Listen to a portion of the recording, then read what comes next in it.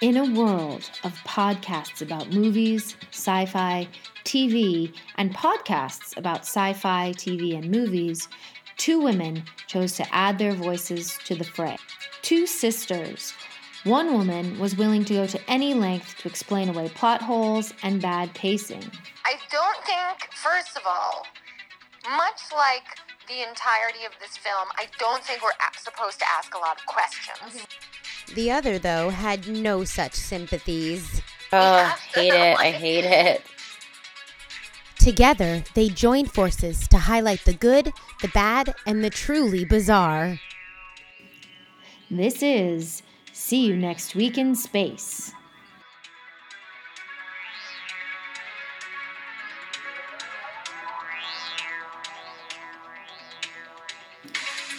So it's another week, and it's another television program rather than a movie this week. And wasn't much to this particular TV show. So I struggled. And that made me like it. I assumed that at least, but it made me struggle to think of like what to ask as a question.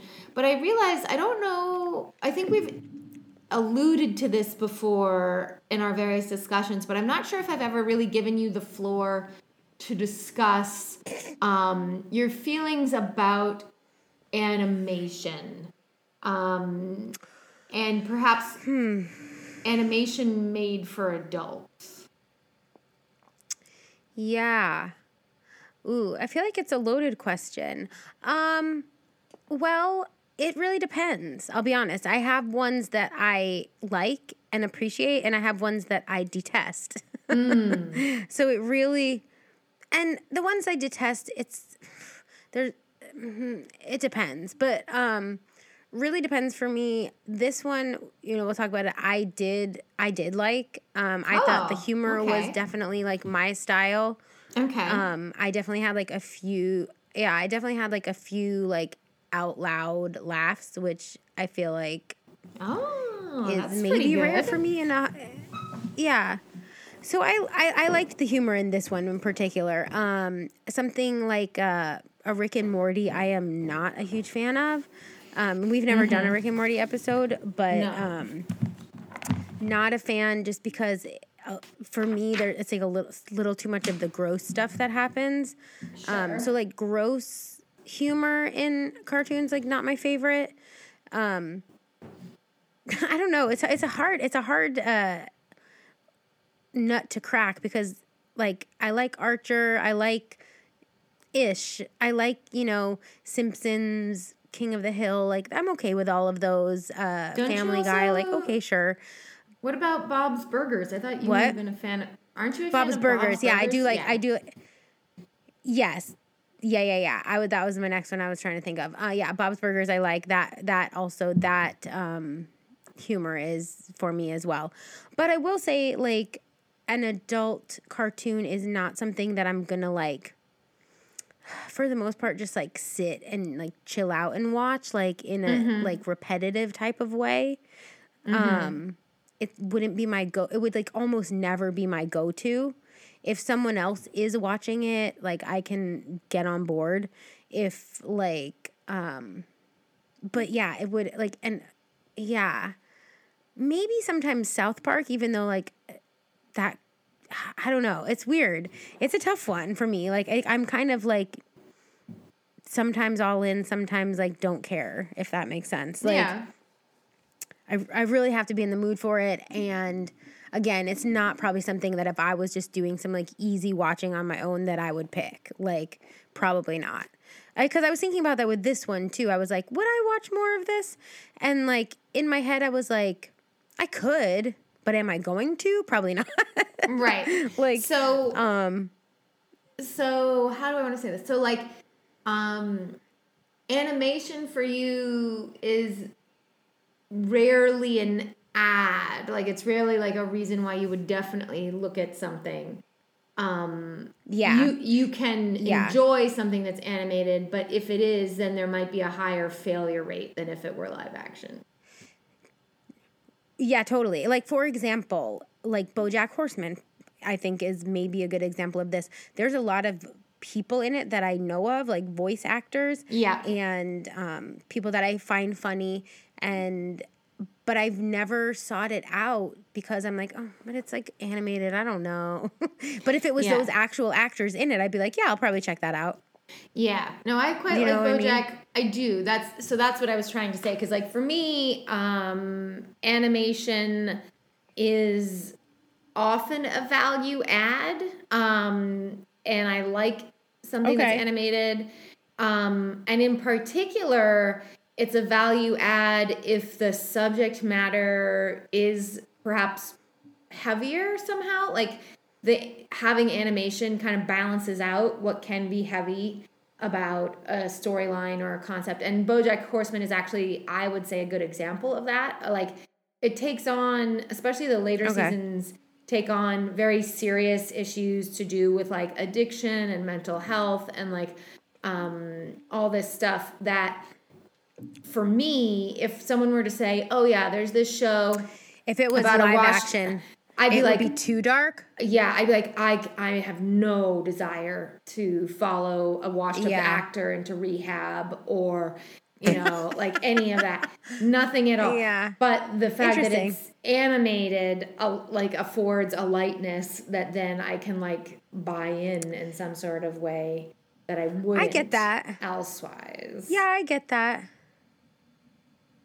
That's very funny. And I have a memory, and I don't know if this is accurate, but I have a memory of, I think maybe one of our aunts, like, not knowing that South Park was not a kid's show and, like, showing it to our cousins when they were really young and then being like, oh my God. Yikes. And I don't know if that's an accurate memory, but I feel like I have that memory of someone telling me that and them being like, oh yeah, I didn't realize that South Park was dirty. Yeah. Ooh, wow. Because I feel like at that time, the like animation for adult world, that sounds kind of like corny, but I don't mean it that way. Like it wasn't as much of a thing. Has blown up. Oh yeah. Yeah. I think that the quantity and quality of animated content, particularly similar to this show where it's like more or less like 20 to 30 minute episodes, has really changed a lot, like really even over the past 10 years or something.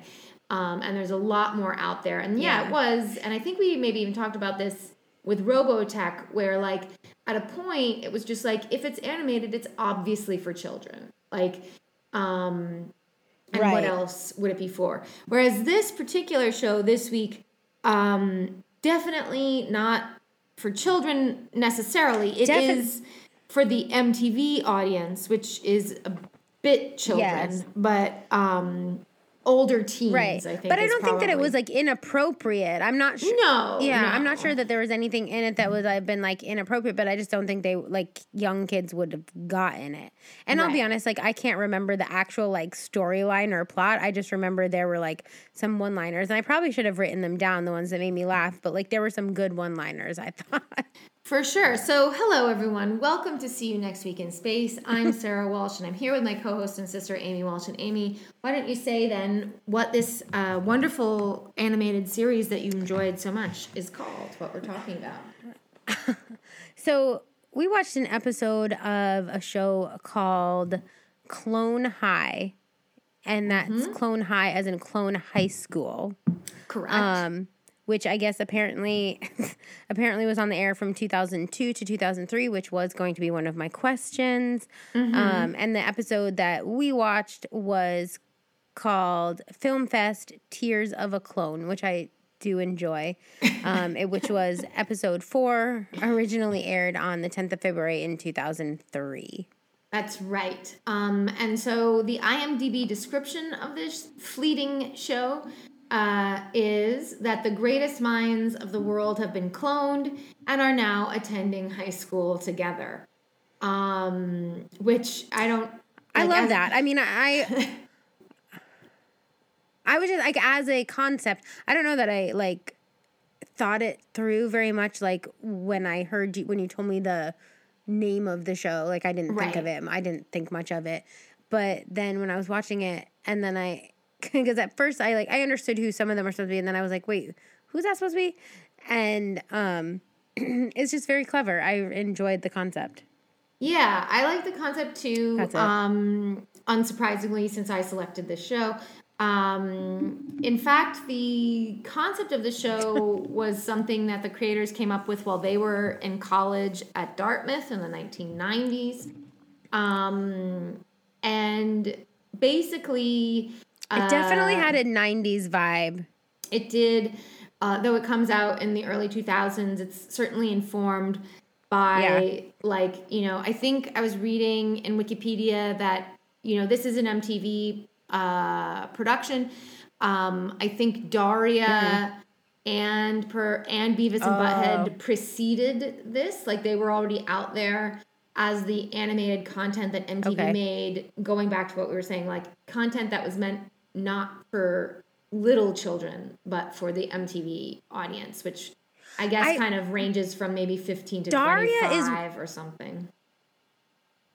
Yeah. Daria is one that I forgot about that I will say, like, that might be up there for me in terms of an adult animated. I would maybe watch Daria, like, as continually. I like Daria. I think I tried to get into it again sometime over pandemic and then just sort of lost steam with it for some reason.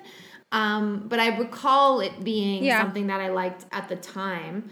It was quite funny. Yeah.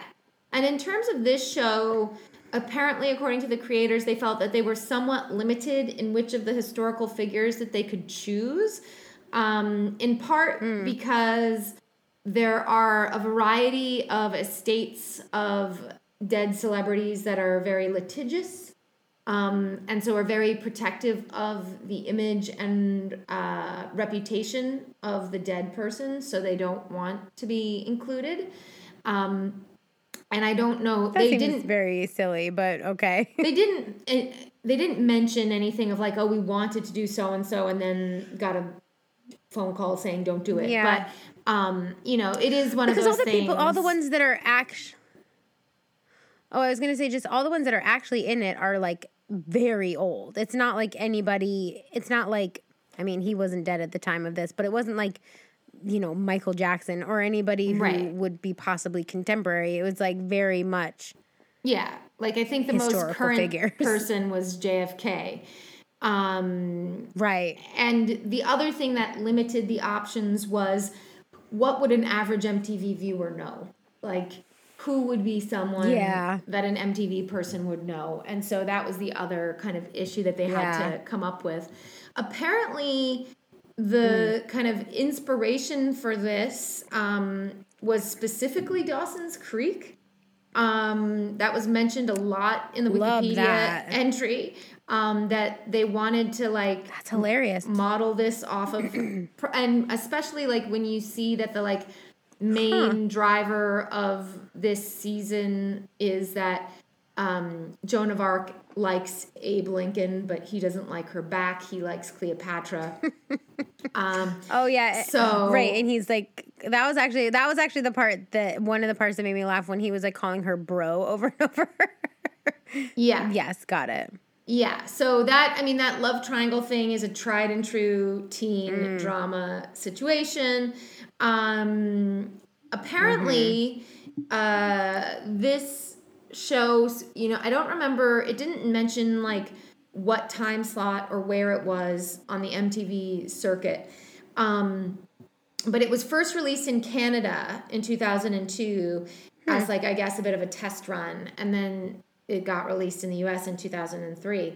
Apparently, because MTV has like an international network. Once it aired and started doing okay in the US, it was then broadcast to the various like sister channels in other parts of the world. And one of the characters who we won't talk too much about today, but who is in there is Gandhi. And Gandhi is, so like if the main love triangle bit is Abe and Joan, then Gandhi was considered like kind of the next important protagonist and he was meant to offer comic relief to this whole shebang. And apparently when this show then was released in India, people did not care for his representation in this show, his rendering. So much so that there was like a fasting protest done against it. Whoa. Yeah, like it was quite a thing apparently. Wow. And so the show got pulled. I mean, also it wasn't performing as well as expected. So they were like, why are we going to try and fight a thing for a show that's kind of shitty? Like, and not People are working? literally not eating. Yeah. So Wow, it that's only crazy. has 13 episodes. But what I learned is that as with many things in the kind of digital age in which we live, it has developed a cult following because it is really humorous. And I was also reading that like the animation style was very kind of the moment and quite flat and rather undynamic. And the whole point was because they wanted the jokes to be the main thing that people focus on, not so much the animation. And so what is happening now is that 2 seasons of the show are being planned by HBO Max. So it's going to have a resurrection in the near future. Oh, that's fun. So we'll see how that goes. And I guess we'll see if Gandhi makes an appearance. And if so, how that might be handled like 20 years later, like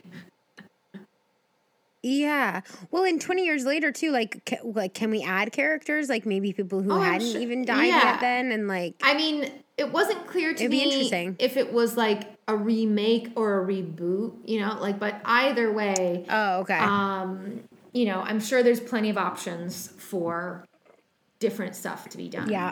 Other random fact that this was quite apparent in this episode, there's always an image of a dolphin in every episode. I'm not sure why, but that's a thing, and that appears in Joan's student film later in the episode. Right. In terms of the cast, there's a wide variety of historical figures represented here, but the main people in the story are Abe Lincoln, Gandhi, and Joan of Arc. Abe Lincoln was voiced by, at the time, a 33-year-old Will Forte, who at this point was just kind of on the start to his meteoric rise as a comic actor. I felt compelled to say he was a history major. He graduated with a history degree from UCLA. So it just goes out to show you that it does not matter what your degree is in. You will just end up doing a job regardless. It literally doesn't matter. And he actually started out on the writing side. So he started by writing for SNL, and then eventually started doing some front of camera stuff. I also noticed that he, much like most of the other people in this cast, was doing voice work from the start. He's been kind of concurrently doing voice and front of camera work his whole career. And he's got a good voice. Like he does I would have say a good voice. He's got a fun, and especially for like his voice is kind of, it's good for this, and you know it sounds kind of young, but also like he's got like a goofy-ish voice, so it works really well for animation. I think in particular. Yeah, and so unsurprisingly, he's. I guess that's what voices all are. Yeah, he's a big actor now, so he's got like a lot of stuff coming down the track. So nothing really new to say there. Gandhi is voiced, and now this is a change I am sure they would make. Gandhi is voiced by the white actor Michael McDonald, who was 39 when this came out. I think if they maintained Gandhi as a character, that definitely would be a change, not make that choice. For sure. That's a big difference. Definitely. From how things were done to how they are done now. Similar. Oh, he's the what's it called guy? He's the one shoot. What the heck is that sketch? Mad TV. Yeah. That guy. Yes. Okay. Similar to Will Forte, he started out in one career and then went to another. He started out as a banker, and was doing that in Los Angeles. Yeah. And then because he was in LA, he like heard about improv, or maybe went to see an improv show and then decided just fell into acting that he wanted to do that instead.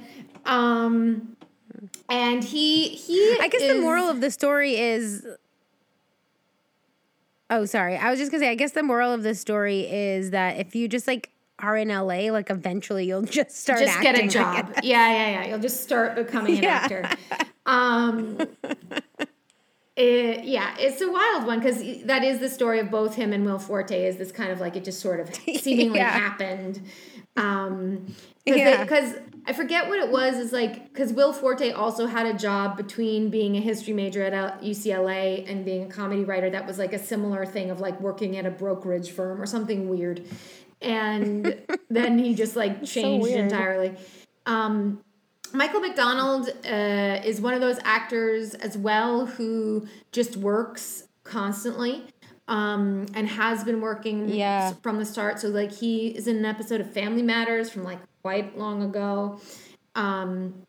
He's in a series of movies called Blood Fist, which I had never heard of.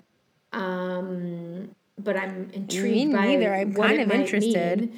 I also was, I had forgotten this, but he was also the guy who Austin Powers rolls over in a steamroller, but like at a super slow speed. He's that guy. Yeah, I think I remember that. And then, yes, he was on Mad TV for quite a while. I forget, because I was never much of a Mad like the TV whole time. head, but he had, like, I think at least a couple, like, signature characters or whatever that were his thing. Oh, yeah, he was, they were, the Stewart character, which is, like, pretty gross. Oh, God. I mean, I find it a little funny, but that's the one who's like, look what I can do. And he, like, does nothing. He's like a weird adult baby. I don't like that description. Yeah, he definitely had some signature characters like that. It's quite creepy. It's a little creepy. Yeah. And then finally we have Joan of Arc, voiced by another Mad TV alum, Nicole Sullivan, who is 33. I love her. She was doing this.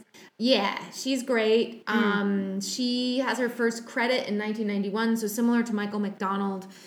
She's been around for a long time and kind of just does whatever she books, like, so it doesn't matter. So she was on an early episode of Party of Five.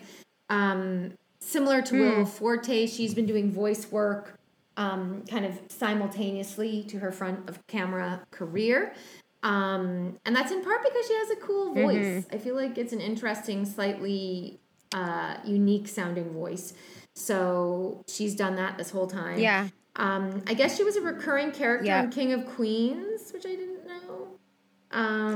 Yeah, I remember that. I think she was what's her butt's friend. Okay. I forget the character's Leah name. Remini's Leah Remini's friend.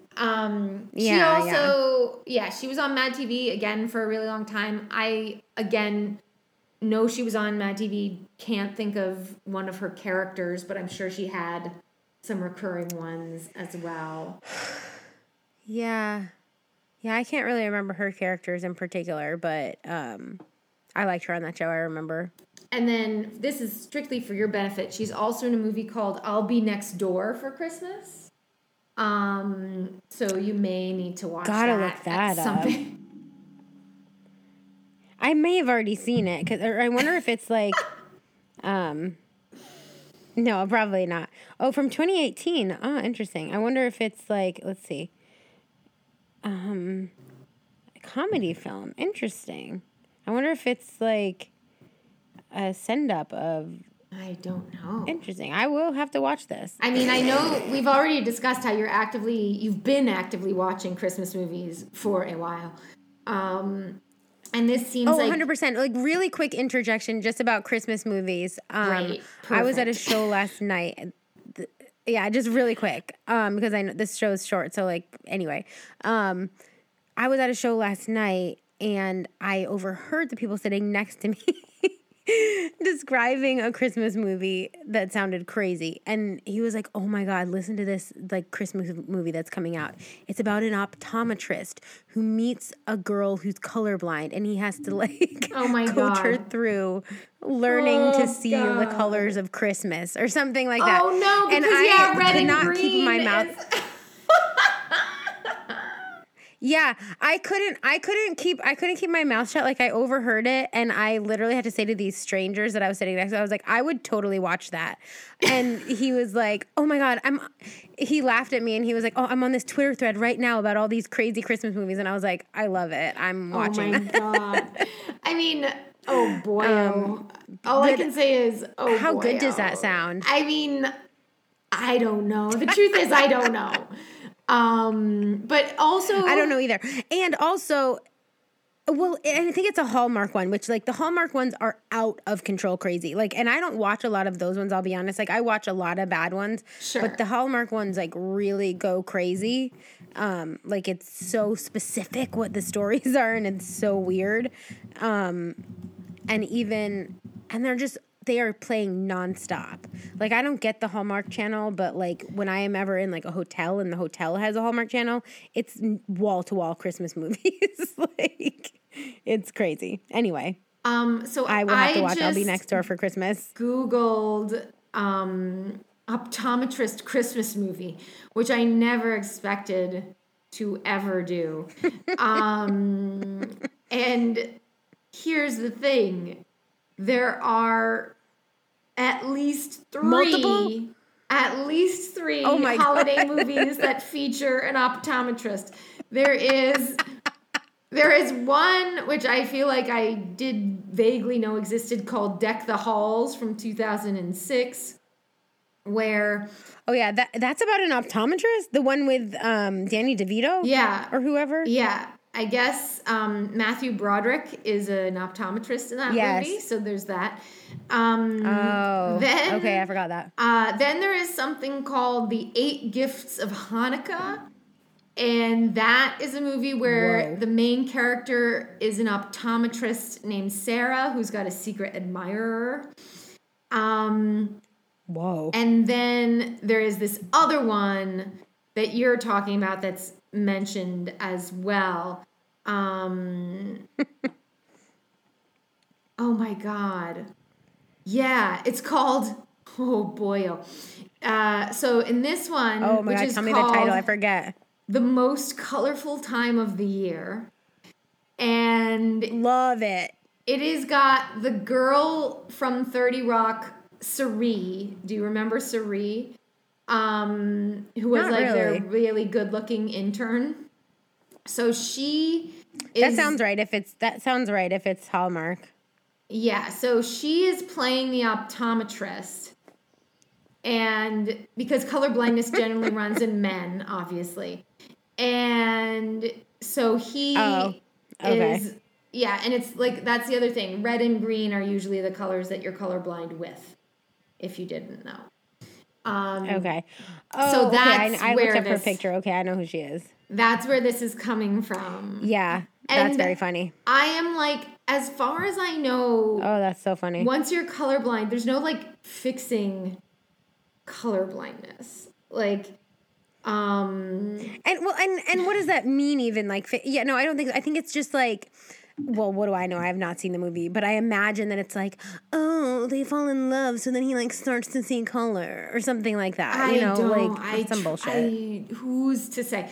But I am. Or just, he like gets into the season. right somehow, and then. But I mean, the fact that my phrase optometrist Christmas movie resulted in three different things is shocking to me. That is. I don't the know. way I'm that kind we of surprised are. there's not more. That's very But funny. okay, so now we need to return Anyway. to Clone High. Anyway. So Clone High, apparently like every single episode starts with a previously on Clone High. And we get that Okay. first, and then we get the credits, which the credits were done. I really liked actually the actual music of the credits, and that's in part because they were done by an actual alternative rock band called the Abandoned Pools. And the credits also say the other kind of the main premise of the show, which is that in the 1980s, there's this secret government program to clone historical figures. And it's all kind of like unclear as to what the ultimate purpose of this is. But as we learn, even in this episode, the government kind of wants to use these figures for military ends in some capacity. But their principal, Cinnamon something Scrubsworth, I want to say his name was, or Scudsworth? Where is that? Hold on a second. Yeah, I think it was Scudsworth, I want to say. Yeah. Principal Scudworth. Cinnamon J. Scudworth. Scudworth. Is that supposed to be someone? No. He wants to. I've never heard that. He wants to apparently, and this is nowhere really super on display in this episode. While the government wants to use the clones for like military purposes, Scudworth has his own secret plan where he's going to use them in a amusement park he wants to create called Cloney Island. Oh my God. Oh, see, I love that. I didn't catch that. Did they say that in the episode? No, they don't say it in the episode. They do. There's a B story here about Principal Scudworth inviting the Council of Shadowy Figures. That's what they're actually called in the show, is the Council of Shadowy Figures. He invites them over for dinner at his house, and his butler robot helps him, but we're not really going to talk about that because it's kind of like that. I've just said the whole B story. Like, we don't really need to go into it. Okay. I didn't even remember it, so okay. But no, that particular subplot of him working on Cloney Island is not really relevant to the storyline of this episode. But I like that. I like a good pun, and I like that. Of course. I mean, I don't even think that's a very good pun, but it is a pun. Is that a pun? Oh. It is literally a pun. I don't know if it's a good one or not. Like, that's the situation. Okay. So this episode begins at Clone High's cross country meet. And so I think Abe Lincoln is maybe the main member of the team who like wins the meet or something, but Clone High wins the meet, and then they have this massive riot in celebration of the meet. And I was wondering, and this is in part because I watched that documentary recently about Woodstock 99. And oh yeah, I was like, is this a joke about that? Like, that's something that is sometimes hard to capture. I thought it was with some of this of like, at the time. Yeah, the time, what was topical. Yeah. I was thinking that it was more just, a comment on the ridiculousness of people rioting after a sports game, right? Like, well, certainly that. I mean, yeah. I mean, that's quite literal, but like, you know, I think one of the lines that also made me laugh too was like, "Oh, we won. Let's like destroy school property now." Or, oh no, there was a part where they were doing the rioting, and like there was, what was it? It said like glass studio, and somebody just had like a big pane of glass that they like smashed on the floor. Oh right, I did see. I do like, remember that. Yeah. Yeah, I but just maybe it was sure. in reference to that Woodstock thing. I don't know. Or if there might have been a more recent riot, even that I don't remember maybe anymore. You know, like that's the thing. Probably like, all of these riots just start blending together. You have no idea. There's lots of riots. You never know. So then we cut to like a school room, or maybe it's the auditorium, and Principal Scudworth is basically like, so the entire school was ruined by your riotous joy. And so we need to find a better way to like channel your feelings. And Abe Lincoln, who is best friends with Joan of Arc, says that she makes films to de-stress. So why don't they all do a film festival to kind of like direct their energies at that. And everyone seems So quite like into a that film idea. festival to, right? So like a film festival to what end? I guess like that's as in opposition to a riot is a film fest. Yeah, that seems to be. And I do wonder too if there's some kind of joke that again we would know more if we watched more episodes of like because he's Abe Lincoln's clone. And Abe Lincoln was a very compelling orator and leader. I wonder if the joke is like no matter what Abe suggests, people are like that's a great idea. Like no matter how stupid or seemingly not connected to anything it is. I would believe that could be like a running gag of this show, right? Like that no matter what he says, people are like, oh yeah, that's a great idea. Let's do that. So that's precisely what happens. And no sooner does this announcement come through than Gandhi approaches a character who probably has appeared more than once in this show. But again, I didn't watch any other episodes, so I can't be sure of this. The character is a clone of George Washington Carver. Do you know who George Washington Carver is? I know that name, but I'm going to sound very stupid if I say that I don't know who that is. Not necessarily. This is one of those things where I feel like some segment of our listeners are shouting because they know exactly who this guy is, and other people are not. But would it help you if I said the word peanut? No. Okay. I mean, is he the creator of? Is he the creator of Peanuts? He's not the creator of Peanuts. Peanuts already existed.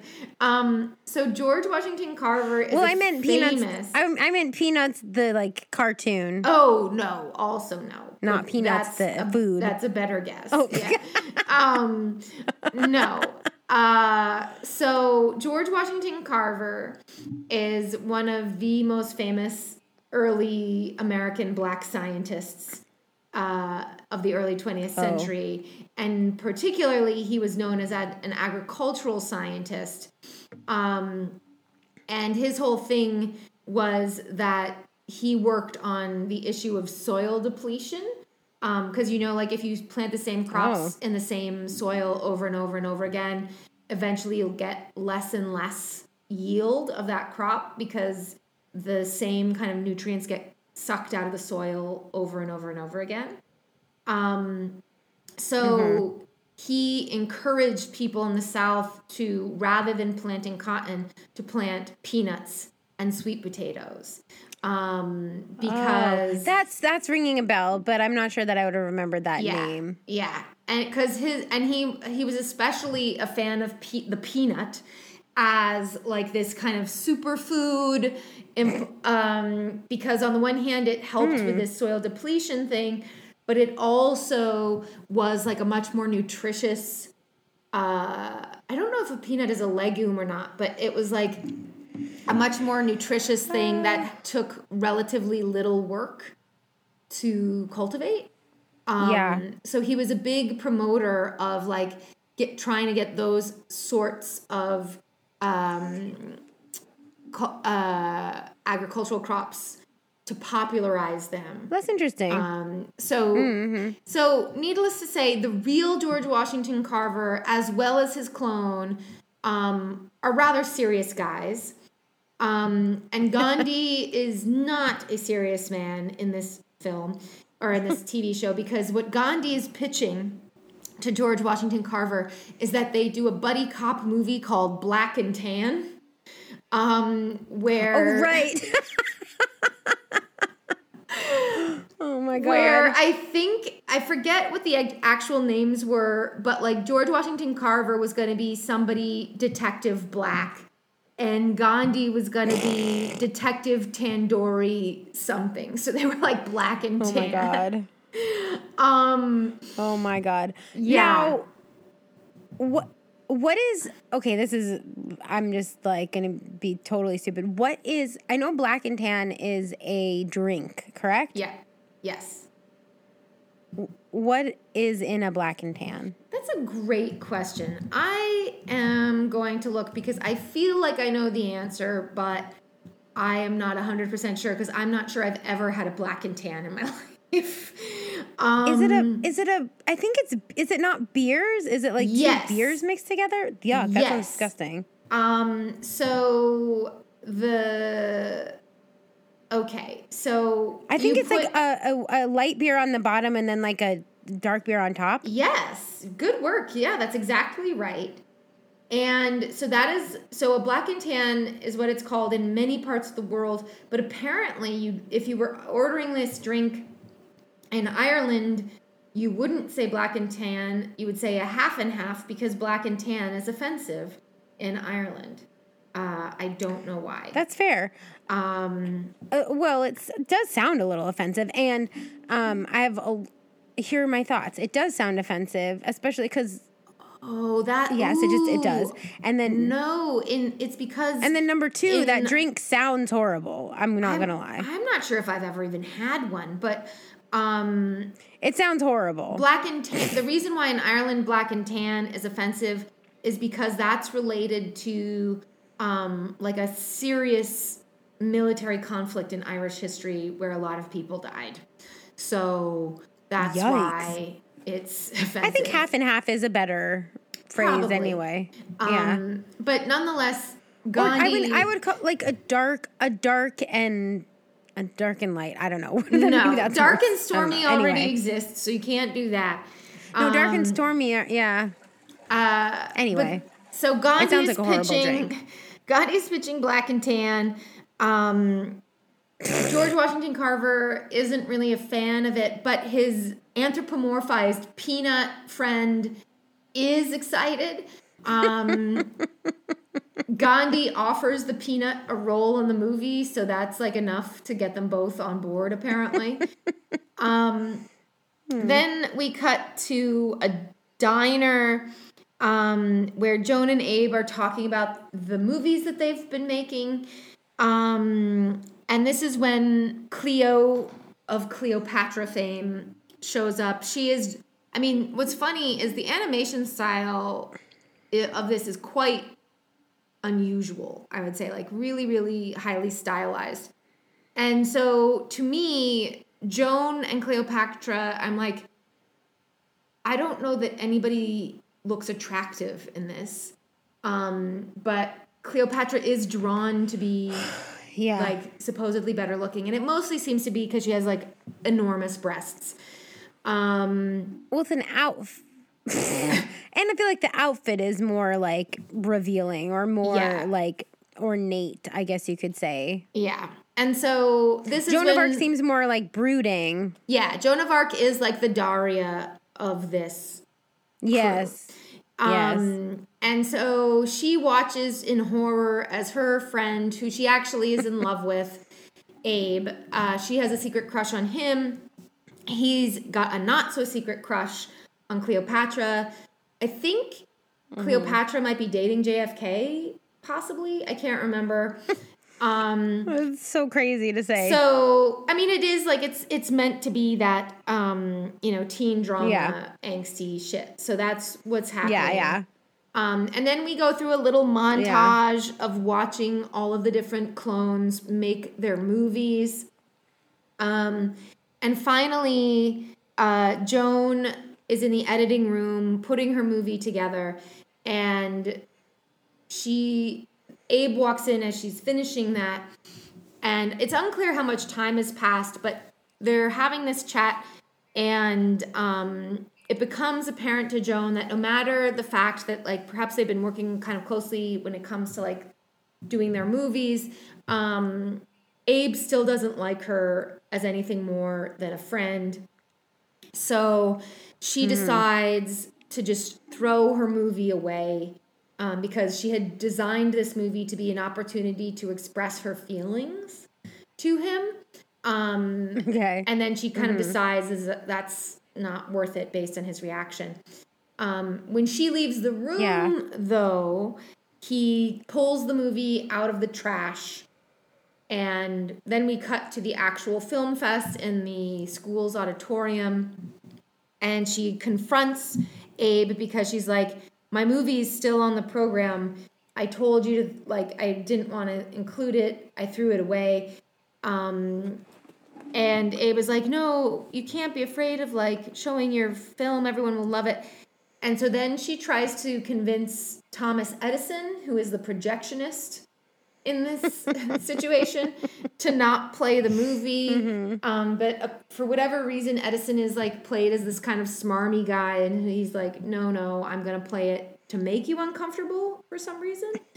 Then we get to see a clip of Black and Tan featuring Gandhi and George Washington Carver and his anthropomorphic peanut. I will say it was pretty funny in the sense that, like, I think the scene that we see is like them fighting this peanut on the roof of a moving train or something, which was pretty good. And needless to say, the movie ends and Gandhi and George Washington Carver get a big applause. Then we see Abe Lincoln's movie, which is called It Takes a Hero. And my handwritten notes say, giraffe plays football in UFO, which is an intriguing description of this film. Yeah. But, I mean, it kind of had the feeling of, like, Rudy, but Rudy was a giraffe. And then when he won the big game, he got taken up in space for some reason. Then a fire breaks out in the projection room, but Joan's movie survives. So Edison again is like, look, I saved this one so we can play her movie. And Joan's movie is called The Truth Wears Sideburns. And oh my God. Again, it's meant to express her love for Abe Lincoln. So do you recall, like, kind of any of the images from this movie or what it looked like in general? Not really, to be honest. I sort of didn't maybe get exactly what it was supposed to be. I was sort of seeing it as making fun of, like, art house movies where it's, like, for sure, really really avant-garde, and then you're supposed to be, like, amazed by it. That's sort of, like, what I thought it was making fun of. It had a lot of disconnected imagery. I wrote down that, like, at one point you just heard the words Celine Dion said over and over again for some reason. I forgot that, yes. Oh my God. See, I love that. Like, it's so weird. I forgot that. That's very funny. And so it plays for like a short amount of minutes, and then it cuts to the audience, and they're all quite silent for a bit. And what I thought was going to happen, which is why I think the humor in this is funny, I thought everyone was just going to be like, crickets, we don't know what this is, Joan is always so weird, whatever. Instead, everyone in the place is like, she's got a crush on Abe, ha ha ha ha, like, and so she's mortified. And did you, right, now, but from that video, did you get that? Because I definitely... No, not sure. I mean, again, like, what I got from it was that was weird. Like, yes, no, because that's where the weird dolphin image got used in this episode, right. And she had one kind of Mongo-looking guy in an Abe Lincoln top hat, just saying the word. Right. I forget if he even said anything at all, to be honest. No, it was like 100% student film, like we talked about with Coherence, I guess, is when we talked about that. Yeah. So it was very of that, and so I got nothing out of it. But that was the joke, is that the students somehow totally did. And then because they realized that this so funny. movie was about someone having a crush on someone who didn't like them back, because it's high school and it's high school in the early 2000s, people like thought that was so fucking funny that she like showed her feelings and he was like gross, that then they have a riot of joy in the humor of it all. So the school is then burnt to the ground, I think, this time. And meanwhile, up on a hill, overlooking the school burnt to the ground, Abe and Joan are having a talk. And I guess, I mean, I will say this does seem more mature than any high school student I would have ever been. Where I guess they're a bit like, he's like, so you made that thing, you like me, I don't really feel that way about you. And she's like, are you sure? And he's like, no. And I don't think they really come to any sort of resolution. But like, I know for a fact that even now, as a 41-year-old human woman, I would have trouble having that conversation. Yeah, and it definitely wouldn't happen in high school. Right. You'd just be like, I'm mortified, and then you'd like never speak to that person again or something. I mean, but that is also such a thing about that teen genre of that era. Like Dawson's Creek in particular, I remember was always called out on like how mature seeming the kids were. Well, because they were always having... Yeah, they were always having like literally, and I mean, like I was just talking about this today, like all the time. Yeah, like every conversation was like, we are about to die. Like we need to get every feeling off of our chest. Like we cannot. I will take this to my grave if I don't say it right now. Like, well, and I mean, I do think that seems true about that age of like feeling like stuff is really super fucking important. Everything. Like, for sure. Yes. But I just mean, to me, what seems hard to believe is that that level of, like, emotional turmoil and angst would be able to be like, oh, I really must speak to this close friend of mine to make sure that they understand that I only think of them as a friend. Like, right. I think probably those conversations have happened in high school before, but like they're not like going great. Like no, I feel like because there was a part that I don't know when it happened in the timeline of this show, but like there's a part where he just keeps continually calling her bro, like homie, whatever it is. He's like, that's in the editing room. That's why more she realistic. That's why she throws away the thing. Got it. Yeah. See, I think that's more realistic because it's a little bit more passive aggressive. Like it's a little bit more like, and I know he wasn't in this show wasn't doing it that way, but like if, for example, let's say a boy in high school found out you liked him and he like wanted to like make it clear that you were just friends, I think doing something like that where he was like, hey buddy, hey 100%, like I feel like that kind of stuff is sort of the way they would go, like those hints. Yeah, they would. Like, there would be maybe a like anything. Yeah, it wouldn't be like a real conversation. It would be something like, oh, you know how like such great friends we are. And then they would like find an excuse to say some variation on that like 40 times in like 5 minutes. And you're like, okay, I got it. Like, right. But it is right. true. I mean, like, I get it. You don't like me. You like that girl over there. I get it. But I mean, yeah, I think from what I remember of Dawson's Creek and similar shows, they would put kids into those situations where they'd have these like conversations where I'm like, no, like there's no high school in the land where this conversation actually happens the way this is happening. But I get it. It's TV. We want to see like the emotional. But it's TV, right? It's TV, and I remember like as a teenager, like watching it now is very funny to me because I'm like never. But as a teenager, I think it was like it did tap into something sort of cathartic about like. Those are the feelings you're having. Like your feelings are big like that, and they are like totally life and death like that. But you just maybe aren't able to verbalize it the way that they would. So it's like to watch it as a teenager, you're like, oh, that's so cool. Yeah, for sure. And adults watching it are like, that's horse shit. And they're like, I don't want to know this about children. Also, like more importantly, right? That I don't want to know this about children. And that's the episode. All done. Right. So easy peasy, yawns and eye rolls. We'll start with yawns as usual. One yawn is this really drew me in, and I was engaged. And 10 yawns is like I could really struggled to latch on to anything. What would you give it? I was asleep.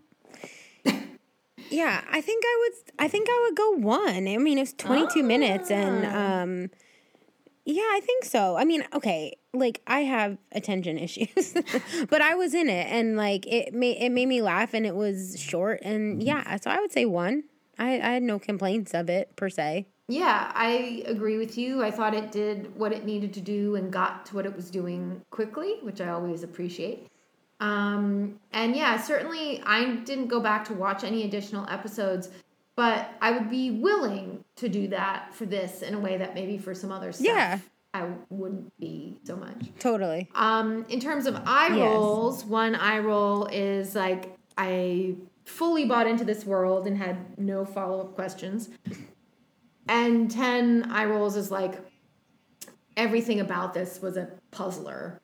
What would you give it? This one's always a little tougher, especially with like animation because like the expectation for realism is the bar is pretty low. Indeed. So like in the world of animation, I would say 1. If this were like you know, a live action, like maybe I'd say more like 5 just because, you know, it's a little bit more middle of the road in terms of believability. But for animation, like 1, I bought into it. Like I didn't have any follow-up questions. I was like, yeah, sure, JFK, got it. Yeah.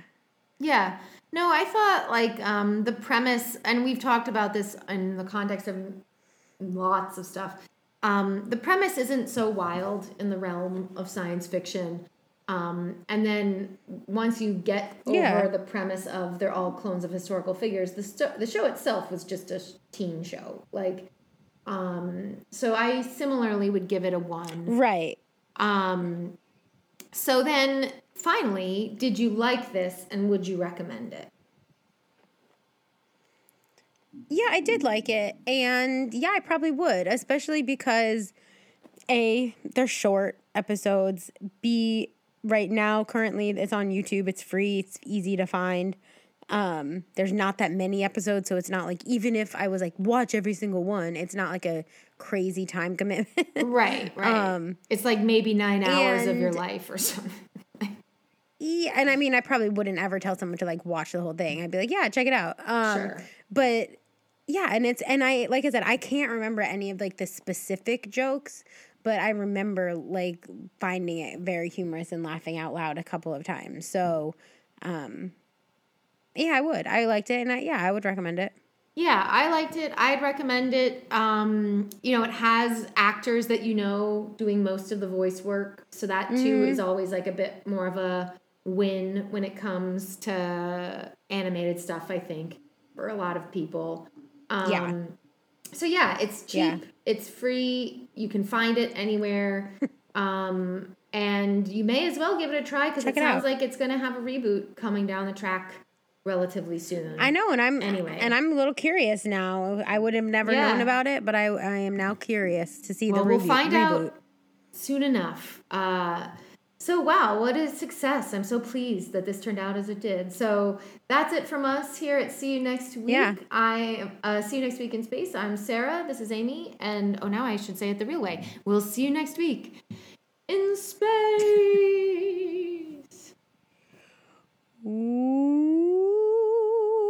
Thank you so much for listening to this week's episode of See You Next Week in Space. This is a production by Amy and Sarah Walsh with artwork provided by Riley Brown.